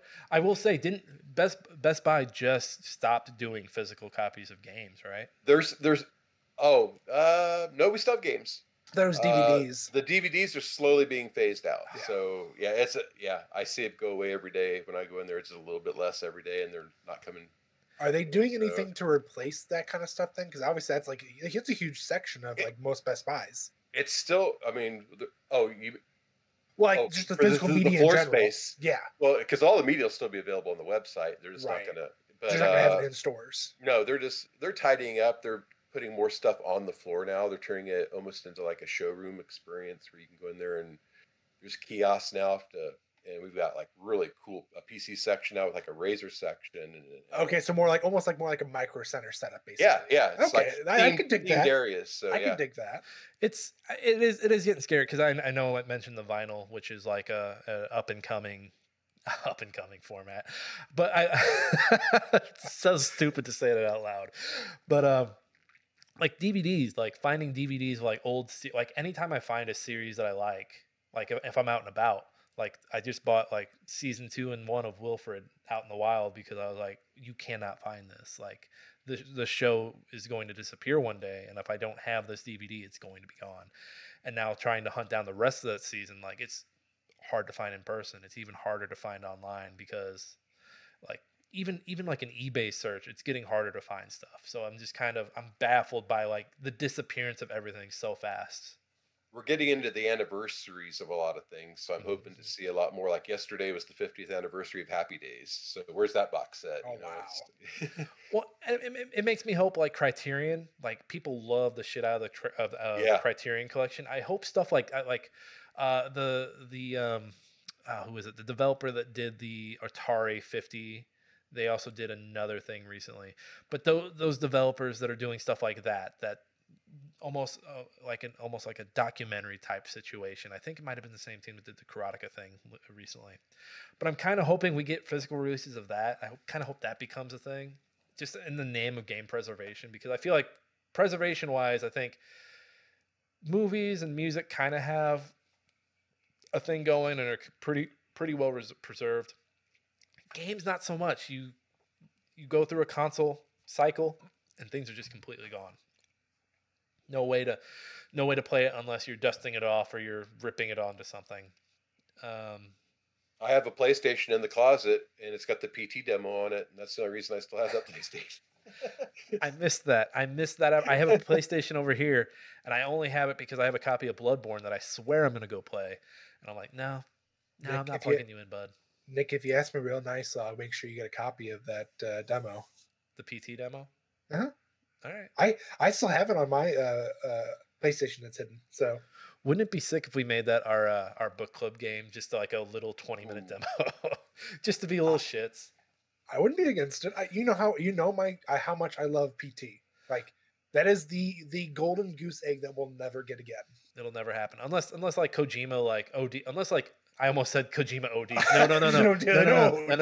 Unless the OD game that he's doing, and like Death Stranding 2 like sell like 1 million bajillion copies, and then he can just buy Konami and just do whatever he wants with. I hope that's the case. I hope he does so good that he can buy Konami and he just fires all those fuckers who talk shit about him. I almost said he OD. Oh my god. Okay. Jesus, yeah. Hey, we got through the news. It was a bummer. I'm sorry. I promise I'll try to be a more cheery guy for the news in the future. Once the news is more cheery. So like I said, we have Mark Smith here. Game Chronicles is 25 years old. Plus, I'm going to put a plus next to it based off of that 1996 news you told us. Yeah. Mark, why Game Chronicles? Why start the site? What did you have going? Like, what was the deal? What's the deal, man? Well, I was doing strategy guides. Started in 1996. I have 30 published strategy guides now, and they're all available on the website. It's more of a legacy thing now. But some people noticed me. It was a site called MPOG, Multiplayer Online Gaming. It's not that anymore, so don't go there. But I did reviews for them, and they flew me out to E3 in 1999, and I got to get a taste of what it was like to be a games journalist. And I thought, I want to do this. And then around 2000, there was that big debacle where the whole internet almost collapsed, I guess. And what emerged from the ashes was me. And I was out the E3 the following year, and I was talking to a PR guy from Sega, and he'd read some of my stuff. He says, "You just ought to start your own website." I'm like, I came home after E3, and a week later, I started my own website. So got the business license, so nobody could call me a phony. And well, but once you start going to E3 on your own, you have to have a business license. So that actually turned out to be good. So, but yeah, it took off from there. Game Chronicles, the original conception for it was I wanted to follow a game from conception to publication, get embedded, almost like an embedded journalist with the companies, and follow along the making of a game and cover the entire thing, and then maybe create like a documentary at the end of it. You'd be surprised how much game developers don't want to talk to outside people that early in the game process. No. So no. So you had to have enjoyed that Psychonauts 2 documentary that Josh wants me to stop talking about. That's a good one. There's a really the good one for Grounded, I think, for The Last of Us, and they're working on a sequel for The Last of Us 2. So, those documentaries that just follow everything from like the art, and because I got to go to a couple studios, I got to go up to Canada for the Deus Ex Humankind game in Montreal, and got to go in their studios, and just to see you like that game? Nick will tell you. I love Mankind Divided and Human Revolution. Those are my games. He can't stand up right now, or else we would see stuff we don't want to see. I'm jealous. I am so jealous right now. I have an autographed game case with everybody that designed it. So. Gosh, Mark, you lucky. I'll put you in my will. Thank you. I appreciate. You're the only one that would appreciate it, I think. So, I'd probably. It would honestly. I would have it sit right in the middle, in between my monitors. I could stare at it every single day. But yeah, it's just the process of creating a game from start to finish. I mean, I've seen it at different stages, but I've never got to experience it, the whole thing. So, but that wasn't going to happen. So I just became another game review site, and I really wanted to launch a print magazine. In fact, on our Facebook page, I have several, like 70 fake covers that I made, and for the first, about 6-7 years, I put this cover up on the main page, and people thought I ran a real game magazine. I'd have PR people like asking me, "Can you send me a copy of your mag?" I'm like, "No, it's just a fake image." So it's just... That's impressive though, if you're able to fake them out like that. Yeah. Well, what I do is I go through and look at everything we did the previous month and make a magazine. Like, oh, here's the games we reviewed, here's the articles and the hardware we tested in our game labs and all this stuff. And it was really cool. I mean, yeah, I wasn't trying to fool anybody. It's just that's what I wanted to do, but trying to print anything. I mean, Next Gen magazine, remember that magazine? That was my favorite magazine of all time because it covered every platform, and that's kind of what I wanted to do, is recreate that on the web. So, and I got it.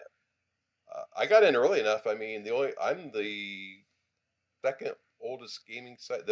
My license was purchased 4 weeks after IGN got theirs. Oh wow, Jesus! Yeah. I feel terrible now because of all those times I've like just talking to people, telling them I wrote for Game Chronicles and telling them like, not Video Game Chronicle. I think it's an SEO thing. I don't know. I feel terrible every time I said it. I always said it jokingly, but like I never really knew. So no, Video Game Chronicles just showed up, 5, 6. I don't know how long they've been around, but they got great news. I mean, they got hard hitting journalism there. I mean, I watch other YouTube channels that use them as reference, so they do really good reporting. They're really good. I like their reporting pretty much. Reporting's pretty much number one. I like. They do reviews. I've never read a review there, so well, that's because it gets redirected to your website, right? Oh. They haven't like been weird with you and been like, "Hey, what's this?" Well, that's why I got that business license. Have you thought about like, "Hey guys, not cool. I was here first. Get off my lawn." I'll enjoy the side traffic. I'm sure there's a lot of people typing it in wrong or something. So that, admittedly, that's how I discovered Game Chronicles. I forget the game, but I was looking for a review. Game Chronicles popped up. I was like, oh, okay. We're getting better. We got hit by Chinese hackers about 5 years ago, and I had to turn off all the Google and the crawling and the search engine stuff, and just basically block any remote access to the site. And so we really tanked in the search ratings for about 2 years, and then we got it all figured out, and we're back on Google and Bing and all that now. So traffic's spiking again. So yeah. Do you remember? So you've been doing this for a long time. Do you remember the first game you reviewed? No. Wow. It would have been. It was for N64, and I want to say it was either Wipeout or Conker's Bad Fur Day. Not bad. Wipeout 64, yeah. Not bad. I mean, and that was so janky because I had my office. I was living in an apartment up in South Bend, and I had like office in one room, and the game was in another room. And they sent me this capture device that had a little thing that with a coax cable, and I had to get a 25-foot coax cable to run it to the other room to capture on the PC. And oh man, and that was just to get screenshots. That wasn't even capturing video. Well, I mean, did you ever have to get like developer consoles to be able to test some of these games back in the day, or was it all like ready to go, like public copies that at the end of the day anybody could play it on any of their consoles at the time? Back then everything was publicly available. The only time I had an Xbox dev kit for the original Xbox. Oh, that's cool. Yeah, and those are serialized, and you have to send them back when you're done with it and everything. But yeah, you get some really. But again, those games aren't finished, and one of the promises we make on Game Chronicles is we're playing finished games. So, and if not, we label it clearly as like early access or a preview copy or something like that. Because, and even they'll send me these games like, we're playing Prince of Persia early now, but it is available to the public. But there's always day one patches and stuff. And even if I get a game early and they let me post the review early, I still won't do it until after the launch date where I played what the public's playing. Because I've been burned a couple times where there's been stuff in my game that performs a little bit better because I'm on a developer build in Steam or something like that. And yeah, that Prince of Persia one's weird because they sent us the game and we had the little like rundown, but it also mentioned like, oh hey, this is everything that's gonna be fixed by the time the game's out. But it's gonna be a little great when they do that. Yeah. So you mentioned like stuff coming out and getting burned. Like any review controversies or any anything you can talk about, of course. Any NDAs never die, but probably the biggest controversy. We don't do a lot of Nintendo reviews. I never had a relationship with Nintendo. They've always worked with a third-party PR firm, so we don't get a lot of first-party titles. Third-party crossovers we get no problem. But we did a review for it was the Mario Kart. I'm trying to remember which version it was. It was for the Wii, and I gave it a 4.5, I think. Out of 10? Out of 10. I did not like it. I thought like the 200 Nitro thing was BS. You couldn't win a race, but yeah, I slammed it pretty hard, and I got hit back pretty hard on that. And I even had to publish a editorial article called I forget what it was called, something about the importance of a score or something like that.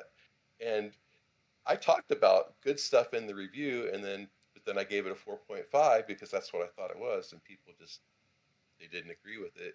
And that was one of the few reviews I've ever put up that we didn't get a copy of.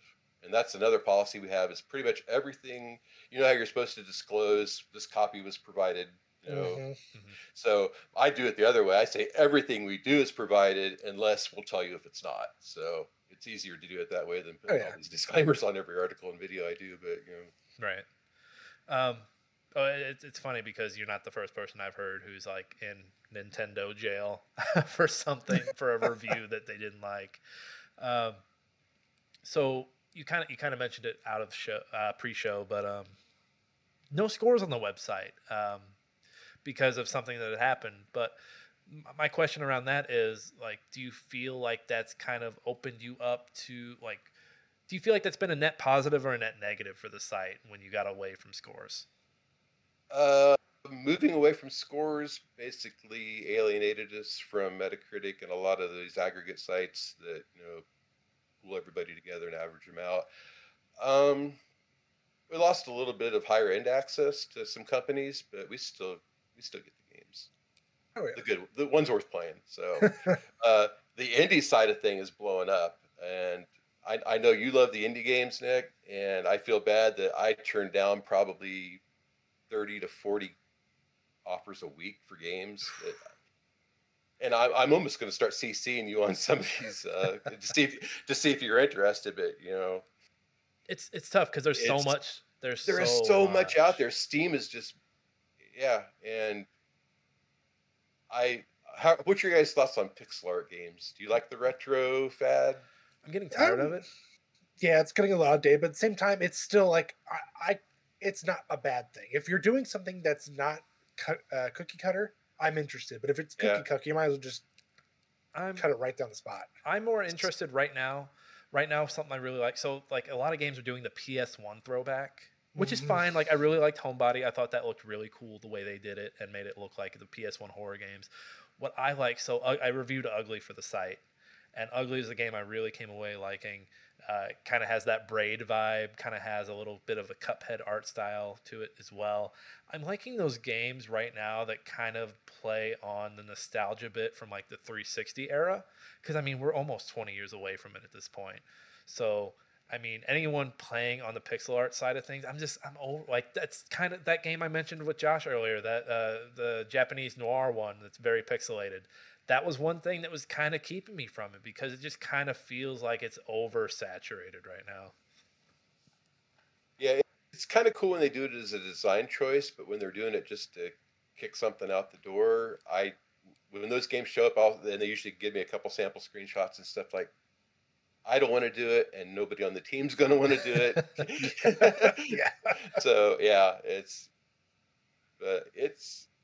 interesting. And now I've always dreamed of the day when stuff would just arrive and I wouldn't have to ask for it, and that's happening now, but with not so good games.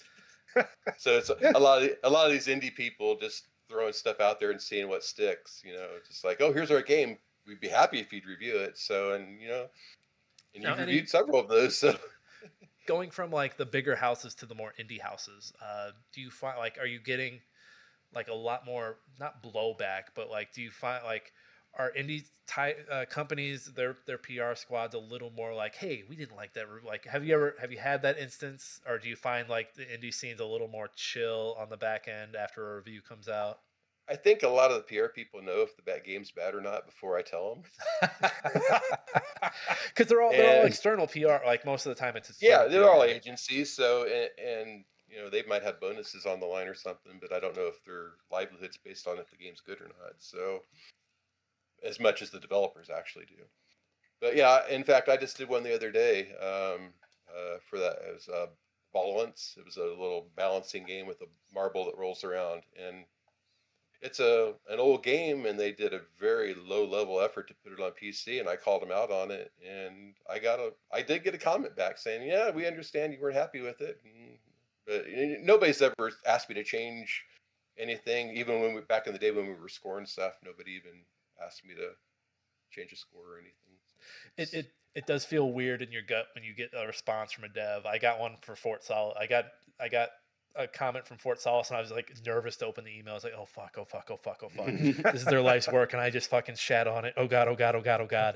And it was a little like a Steam comment. It wasn't anything like Bethesda's doing right now, but it was like, oh hey, we hear you. We're sorry. So it was like nice to be like, okay, they don't hate me. They probably hate me, but they're not saying it out loud. I've had a couple reviews that I've called out some stuff, and then like within a week there'll be like a patch come out, and the patch list reads like my review complaints, and it's like awesome, somebody's listening out there. So I haven't gotten that yet, but I haven't gone back and checked. Maybe I should go back and look. Yeah. Is there anything? So 25 years. Is there any, what are you the most proud of with the website? What is something that you look back at and you're like, man, like I fucking did it, man? Oh, probably. Just the travel, the travel options that were made available back in the golden days when we were riding high on the Metacritic wave. R.I.P. and all that. I think probably the best time out of all, and God help me, I don't remember what year it was, but I got to take five guys out. We took the entire team out to E3. We missed the golden age, Josh. We missed the golden age just by a few years, damn it. Yeah. Well, speaking of which, I mean, how do you feel about E3 being pretty much canceled? Just being gone. I'm fine with it. I think 2012 was the last one I went to, and they had been getting progressively worse since 2002, I believe. In fact, I just dug up my 2002 badge the other day. But yeah. Back in the day with the booth babes and all the debauchery going on and everything, and now it's all sanitized and very corporate. And it sounded like Vegas growing up. I remember we would watch on Tech TV, and it's like, oh my god, it's like crazy. They're crazy out there. They're just playing video games and looking at girls. My goodness. Is it 2000 or it might have been the 99 one? Because the one year I went out for MPOG, I didn't have any assignments. I was just there running around. Yeah. And I was there with my camera. I have like 300 pictures of booth babes and stuff like that. But gathering of developers, you remember that company? They did Duke Nukem. They were Duke Nukem, and yeah. So they bought an entire parking lot outside the stadium and had this big rave party going on. And they had Duke Nukem. They had a guy dressed up like Duke Nukem, big bodybuilder guy, and then they had like leather-clad, half naked babes standing next to him and stuff, and you could take pictures with them. And they had all the food and everything, and it was crazy. It was really crazy. It is crazy how far away we've gotten from all that. Like I remember, like IGN and all that would post like, "Hey, here are the booths," and like there'd always be a photo of a booth babe or something. And I feel like we're kind of circling back because I'll see, and it's back just under a different vocabulary. Like you'll see Kotaku does if they go to a con, they'll be like, "Hey, our favorite cosplay at this con," and they're not booth babes per se. They may be people who are actually there visiting, but I mean, tomato. At this point, it's somebody dressed up as that character. Like, well, and there's cool little indie things too. Like, I was at the NVIDIA booth one year, and I was talking to the guy, and he'd read some of our reviews. It's just like he gave me a card. He says, "Come here tonight." I'm like, "Okay." And it was downtown Hollywood, just next to the Chinese theater, and we went up into this bar area. Huge party going on. Smash Mouth was up on stage playing. All right. Also, R.I.P. And it was like the NVIDIA press event thing, and I walked out of there with like a backpack full of NVIDIA merchandise and all this. It was amazing. So they really put on a show. I mean, Sony had their event inside the baseball stadium, so they rented out the baseball stadium. So we missed the golden age. This is really night and day from the news segment of, "Hey, we got 24,000 layoffs." Well, I left with a computer. Well, that's just E3. I mean, the press events. I mean, and you can't let them influence your review. But right. I mean, that's what they're trying. That's what they're trying to do. Yeah. I mean, probably my best press event was Call of Duty Black Ops, and went out to San Diego, and I'm sitting in the San Diego airport, which is also a military airport, and I'm in this little hangar area, and they give me I'll grab it. Oh no! Hang on. Oh no! Oh no! Oh no!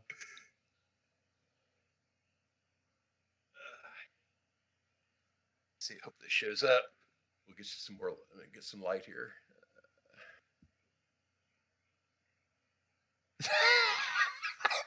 All right, gotta get centered on the. So that is my gamer tag, Call of Duty, and this is a actual flight helmet, and they put me in a Black Hawk helicopter, and we buzzed along the coast of California, went over the Santa Monica Pier, all the people on the beach, flew us up to Ojai, and put us up in this resort. I was in a room that was on the 18th hole where Tiger Woods had played like the couple days before, and. Yeah, I got tour videos of the apartment they put me up in and everything on my YouTube channel. So yeah, it's insane. And then you go to these big clubhouse and they have all these computers set up for multiplayer, because that's mostly the main reason you go to these events, is to get the multiplayer out of the way ahead of street date. And then you would go back into your room at night, and they have a big TV set up and a big thing, all the energy drinks and snacks and stuff. And then there's your copy of the game to play the story missions. And that's like a 3-day event. And the whole time you're in the big public room, there's someone in your ear, like you don't even realize it, but they're in the back of your ear going, 10. 10. 10. Probably. No, if it's Black Ops, it was already, they programmed it into the game. It was all about the numbers. But yeah, Activision put on some of the best events. So, I remember listening to the Giant Bomb guys back when they were still like all together, talking about like going out for a Smuggler's Run event put on by Rockstar, and like they drove them like through the desert in like dune buggies, like they were on a Smuggler's Run. And I just like hearing that, and then hearing your story about being flown, and then like playing on the TV, and then having a TV. It's like it's almost like a gamer's episode of White Lotus. It's just this crazy extravagant thing. And that, like, have you had any, like, was that like the last big thing you remember, or was there anything recently? There was Activision did a Bond game, and they flew me into the LAX, and I got picked up by a stunt driver in it was a Porsche, and he just drove like a maniac. I don't know if they had approved streets or the cops were just not present that day, but he drove all like a spy. It was like a spy movie. They were trying to recreate a spy movie. So we're just careening through downtown LA, and we get up to the coast, and he says, "All right, get out of the car." And I get out of the car, and there's like these 3 hot chicks sitting there or standing there on the beach, and they got a briefcase, like a silver briefcase, which I could get that too, but I won't. And And they say, quick, and the girls hold up like a big curtain thing, and you have to take off your shirt, and they give you like a tuxedo shirt, which I've got in my closet, and you got the spy briefcase, and they get back in the car, and they drive you to the event, and it's like this big posh event, and first time I ever had like chicken and waffles and stuff like that, so that was really cool. Oh This my, just sounds yeah. so awesome. But yeah, it's very, I mean, they must get professional planners to figure all this stuff out. What they didn't figure out was they gave us these really cool spy guns, and nobody got those back on the plane to go home. If you want, we had a Walter PPK replica in our briefcase. It's like, that ain't getting on the plane. What you didn't know was the Bond girls' names were all 10 out of 10. My name's 10 out of 10. They were 10s. So. They were subliminally like putting it in your head. Yeah. Oh my gosh, Josh, we're like 20 years too late, my dude. Well, apparently we might get something good. Maybe we'll get lucky and they'll fly us a copy directly to us. Maybe that's the best we're gonna get. Hey, you guys want to come? You guys want to come out and hang out in this apartment with Jonathan Blow while he talks about the Braid remake or the Braid re-release? And it's Jonathan Blow like breathing through his mouth as well, you know, the subtext of this scene. And that's all it is. Well, the coolest thing about all these events was you actually get to see all the journalists from all the other sites and put faces and voices to, you know. See, that'd be cool. I think now it'd be a little watered down because you'd have all these influencers running around and kind of just being obnoxious. Yeah. Hey, I know some good influencers. I know some fine people. But that said, they're kind of obnoxious walking ads, a lot of them. I mean, I was going to ask next what you miss about those old days, but I think I kind of got a feeling. I miss the old days. I think I kind of got a feeling. Is there anything in the last 25 years that you're like, man, we really missed the mark on this, or this is something that I wanted to do and didn't get to? I should have got into live streaming earlier. I'm still dabbling in it, but not as much as I want to. Probably should have got into what you guys are doing earlier. But, you know, maybe when I don't have to run the site anymore, which I don't know when that's going to be, but I'm picking out milestones in the near future for when that might be. So it could be soon. You know, breaking news. Speaking of news, any big goals for the site in the next 25? Or I'm going to say 25. You don't want to be doing this for another 25 years. No. Any big goals like for the next year or the down the near future? I think just a bigger push into multimedia because nobody wants to read anymore. See, I love the reading thing though. I love it. I just think you got to piecemeal it. You hit somebody like I'll write a review for you and it'll hit 1,500 and it'll be like, I gotta edit this down. Yeah. And it becomes tough when it's a bigger game and you're like, I like to read certain things, like strategy guides. I hate looking up something and it takes me to a video and then I have to sit there and skim through a video for an hour to find the part that I want. I rather just, where's the thing hiding in this level? And it's literally the quick, like if you're looking up a recipe online, then they talk about, they give this grand story of, this is my grandmother's recipe. I don't care. Give to the stuff I'm actually needing. That's SEO because I do that all the time. I get stuff that I want to cook in the air fryer and there's no air fryer thing. Like, how long does it take to cook this in the air fryer? And here's the history of chicken nuggets. So, that's great. We piss on it, but I think that'd be hilarious to read it in like a games walkthrough where you're like, how do I beat this boss? And you're like, well, the snake boss from Prince of Persia really reminds me of a summer I spent with my grandfather in '98. We went down to the park and I stepped on a snake and it bit me and he sucked out the poison and I just love my grandfather so much. So, by the way, to beat this god snake, what you need to do, I think that'd be hilarious. You're forgetting the part where they add the. Also, this little tidbit is brought to you by Raid Shadow Legend. Which, by the way, Raid Shadow Legends, it reminds me of my mother who... Didn't they do something like that in South Park? You guys played the South Park RPG, right? Yeah. Which one? The first one? Yeah. Well, both of them, I think, because he was a reoccurring character. They had that one character, the old farmer guy, that you could ask questions for hints, but he would just like kind of ramble off and tell these long stories before you got the exactly what you're saying there. I'm writing for Hard Drive, right? I'm pitching for Hard Drive. I might, after we get off of this, go and be like, hey guys, what if we did something like this? Just to see. Those guys love their SEO traffic. Mark, any last question, because we were running long and I don't want to take up any more of your time. And I want to ask you stories off show, because I think those would be even more interesting. Any advice for anyone trying to get into games media now? Would it be like, hey, it's too late, bud? Or just any advice in general for someone trying to start a site, for someone trying to get into just game media, write reviews, anything like that? Send me an email and apply. It's just that easy. Yeah. Do you want me to put the Sopranos soundbite in here where it's like I think I'm coming in at the end? No, I don't think so. All right. Well, Mark, we appreciate you coming on the show. Hey, it's been a blast. So it's been like I said, I love talking about games. So if I'm not talking about them, I'm writing about them. So. That's fair. All of our interactions have been email, so it was finally good to put a face and a voice to all those emails, Absolutely. All those back and forth, all those. Hey, where's that review, son of a bitch? It's been a month. That's how vulgar the emails get. No, they don't. Mark is a great person. Mark is great people. So you can find Mark is on Game Chronicles. Running the shit out of that shit until they turn the lights off. You're on socials as well, right, Mark? On the Twitters? No, actually, I bailed on Twitter when Elon bailed on Twitter. So, I still have an account, but I don't use it anymore. So basically, if it's important information, it's down in the bottom left corner of the website. I do like a little note thing there, but not a lot going on.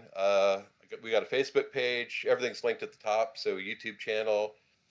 Got archives for the early days, so you can basically everything I've ever written is online. So someday I'm going to try to lock this thing down and have it kind of like a museum piece, maybe.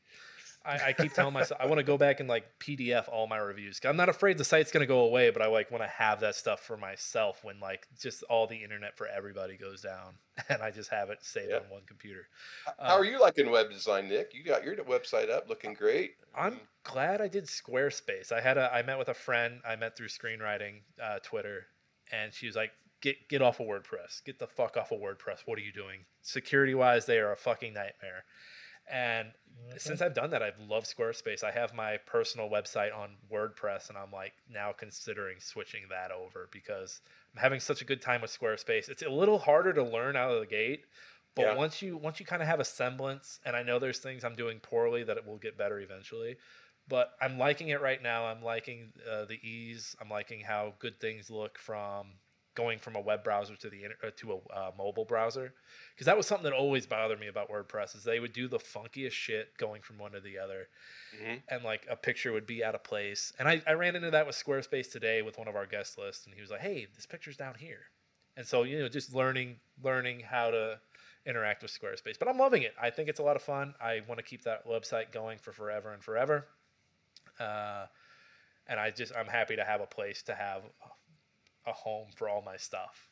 It's so much easier now to start a website with the content management systems, because back in the day, if you go at the top of our website, if you go there for the archives, there's 10 years of pages that were hand coded. They're not easy to do. No, 10 years of content, all hand. I look back at that, and then even when I got into WordPress, and we had the theme from 2 years ago, and that's when we actually had scores. And the theme, basically, they abandoned the theme, and I had to get rid of it because it no longer worked. That's more the reason we got rid of scores than anything else, is because all the scores vanished. So, at least for the content post 2012. Now, anything we still have numeric scores on the early content, but I always wanted to get away from scores because people usually just go right to the number and they don't read any of the text. And we're taking the time to write the reviews, so read them. And that seems to be the I've seen that, and not to get back. I know we're wrapping up, but I've seen other places. I think Polygon might have gotten away from Polygon, and Kotaku got away from scores. They did it right before I did. So who was it? like IGN does this thing where like if a game hits a 10, they'll put it on the image. And I think that's them trying to deter people. They okay, well, holy shit, it's a 10. Why? Yeah. And I think that's really fucking clever. But I see it like myself. Sometimes I'll see a 10 and be like, okay. I'll see the 10 on the images, but all right, I'm not clicking that. I just wanted to see what it got and read the little blurb that they have at the bottom. But that is disheartening. People scrolling down to the bottom, seeing what it got. And again, I'm part of the problem, but I do like taking a little bit of the power back. And it's so like if I had to do the review, like you think my reviews take time, Mark? They would take even more time as I try to decide what number to give this thing. Like, okay, well, this is a pro, this is a con. Well, it gets a 6. Be glad you weren't here for the early days because most of the reviews were 2,000 words and they were broken down into 5 categories for graphics, value, sound. It was very, very elaborate. Some of these games, I can't imagine. Like that City Eye one, I was like, I don't even think I could do 800 words. It was just it's so cut and dry. And I'm like, how do you expand ChatGPT? How do I expand this from 400 words to 800 words? Help me out here. I had games like that back in the day, and if you couldn't think of anything to say, you just get the feature list, the bulleted feature list, and paste it in. That's not a bad idea. That's not a bad idea. Gives you about 2 inches of screen space. That's all you need. You know, when I was turning a paper in back in the day, what we would do is make the periods bigger so that you could meet the page. No, professors wouldn't check. You change that from like single space lining to like 1.2. It's just enough that you got a little bit more there, but they would never know. They're not going to take a rule to it. Or you change it to heading 2, and it's just a big old dot, and they're like, what is that? You can find Mark on Game Chronicles and anywhere the Game Chronicles is. The social buttons are on the website. Go check it out. Read some reviews. I promise to get on YouTube. I promise to get back to YouTube. I'm very delinquent on that. So it's a battlefield out there. But we'll be there for it. We're excited to see where the site goes in the future. Hey, folks, Nick here. You can find me on Twitter at @ThatKaufman. You can find me on my inactive YouTube and Twitch at NickFatKnight. I too promise to get back to those one day. Josh, where can the people find you? You can find me just about anywhere at I'm Josh Saying, but at this point, there's not much being said. Josh's internet footprint is non-existent. You can't even. No, that's not true. I write for Mark, so technically I'm there. I'm just not in the social end of it. I'm just more getting into the nitty-grittiness of the gaming. I'm gonna Google you after the show and see what pops up. I want to know. Okay, well, if a Florida man comes up, it wasn't me. All right, I believe you. Josh has never been in Florida. Hey, you can find Smashing Game Time wherever you get your podcasts. Check us out in all those places: Spotify, Apple, YouTube, YouTube podcasts, all of them. Go check it out. We've also got a website, Smashing Game Time. We're on multiple socials. We're on X/Twitter. We're on Instagram. We're on TikTok. We're inactive on TikTok right now because it's getting a little. We're feeling it in our soul, all that work, and then only 250 people saying it. It was hitting us in the soul, so we're taking a break from the TikTok. We'll get back though. Huh? So we'll get back though. We'll get back there eventually. Hey, as always, fuck the algorithm. Tell a friend. That's right. If you like the show, tell people. If you don't like the show, tell your enemies. Why not? Ruin an hour of their lives, please. Can you tell them we're shopping right now? And Josh and I have reviews on Game Chronicles. Go check them out. Mark's not only the founder of the site, Mark also does reviews on the site, so go check out his work. He also does a lot. He does a lot of write-ups, so go check him out. A lot of VR reviews up there right now. Mark, that's right. He's the whole package, ladies and gentlemen. He is the man, the myth, the legend, the VR man with the plan. He is Half-Life Alex. I should have done this show with the headset on and passed through video. That would have been awesome. Oh, that would have been cool. Oh, next time we'll get him next time with the VR.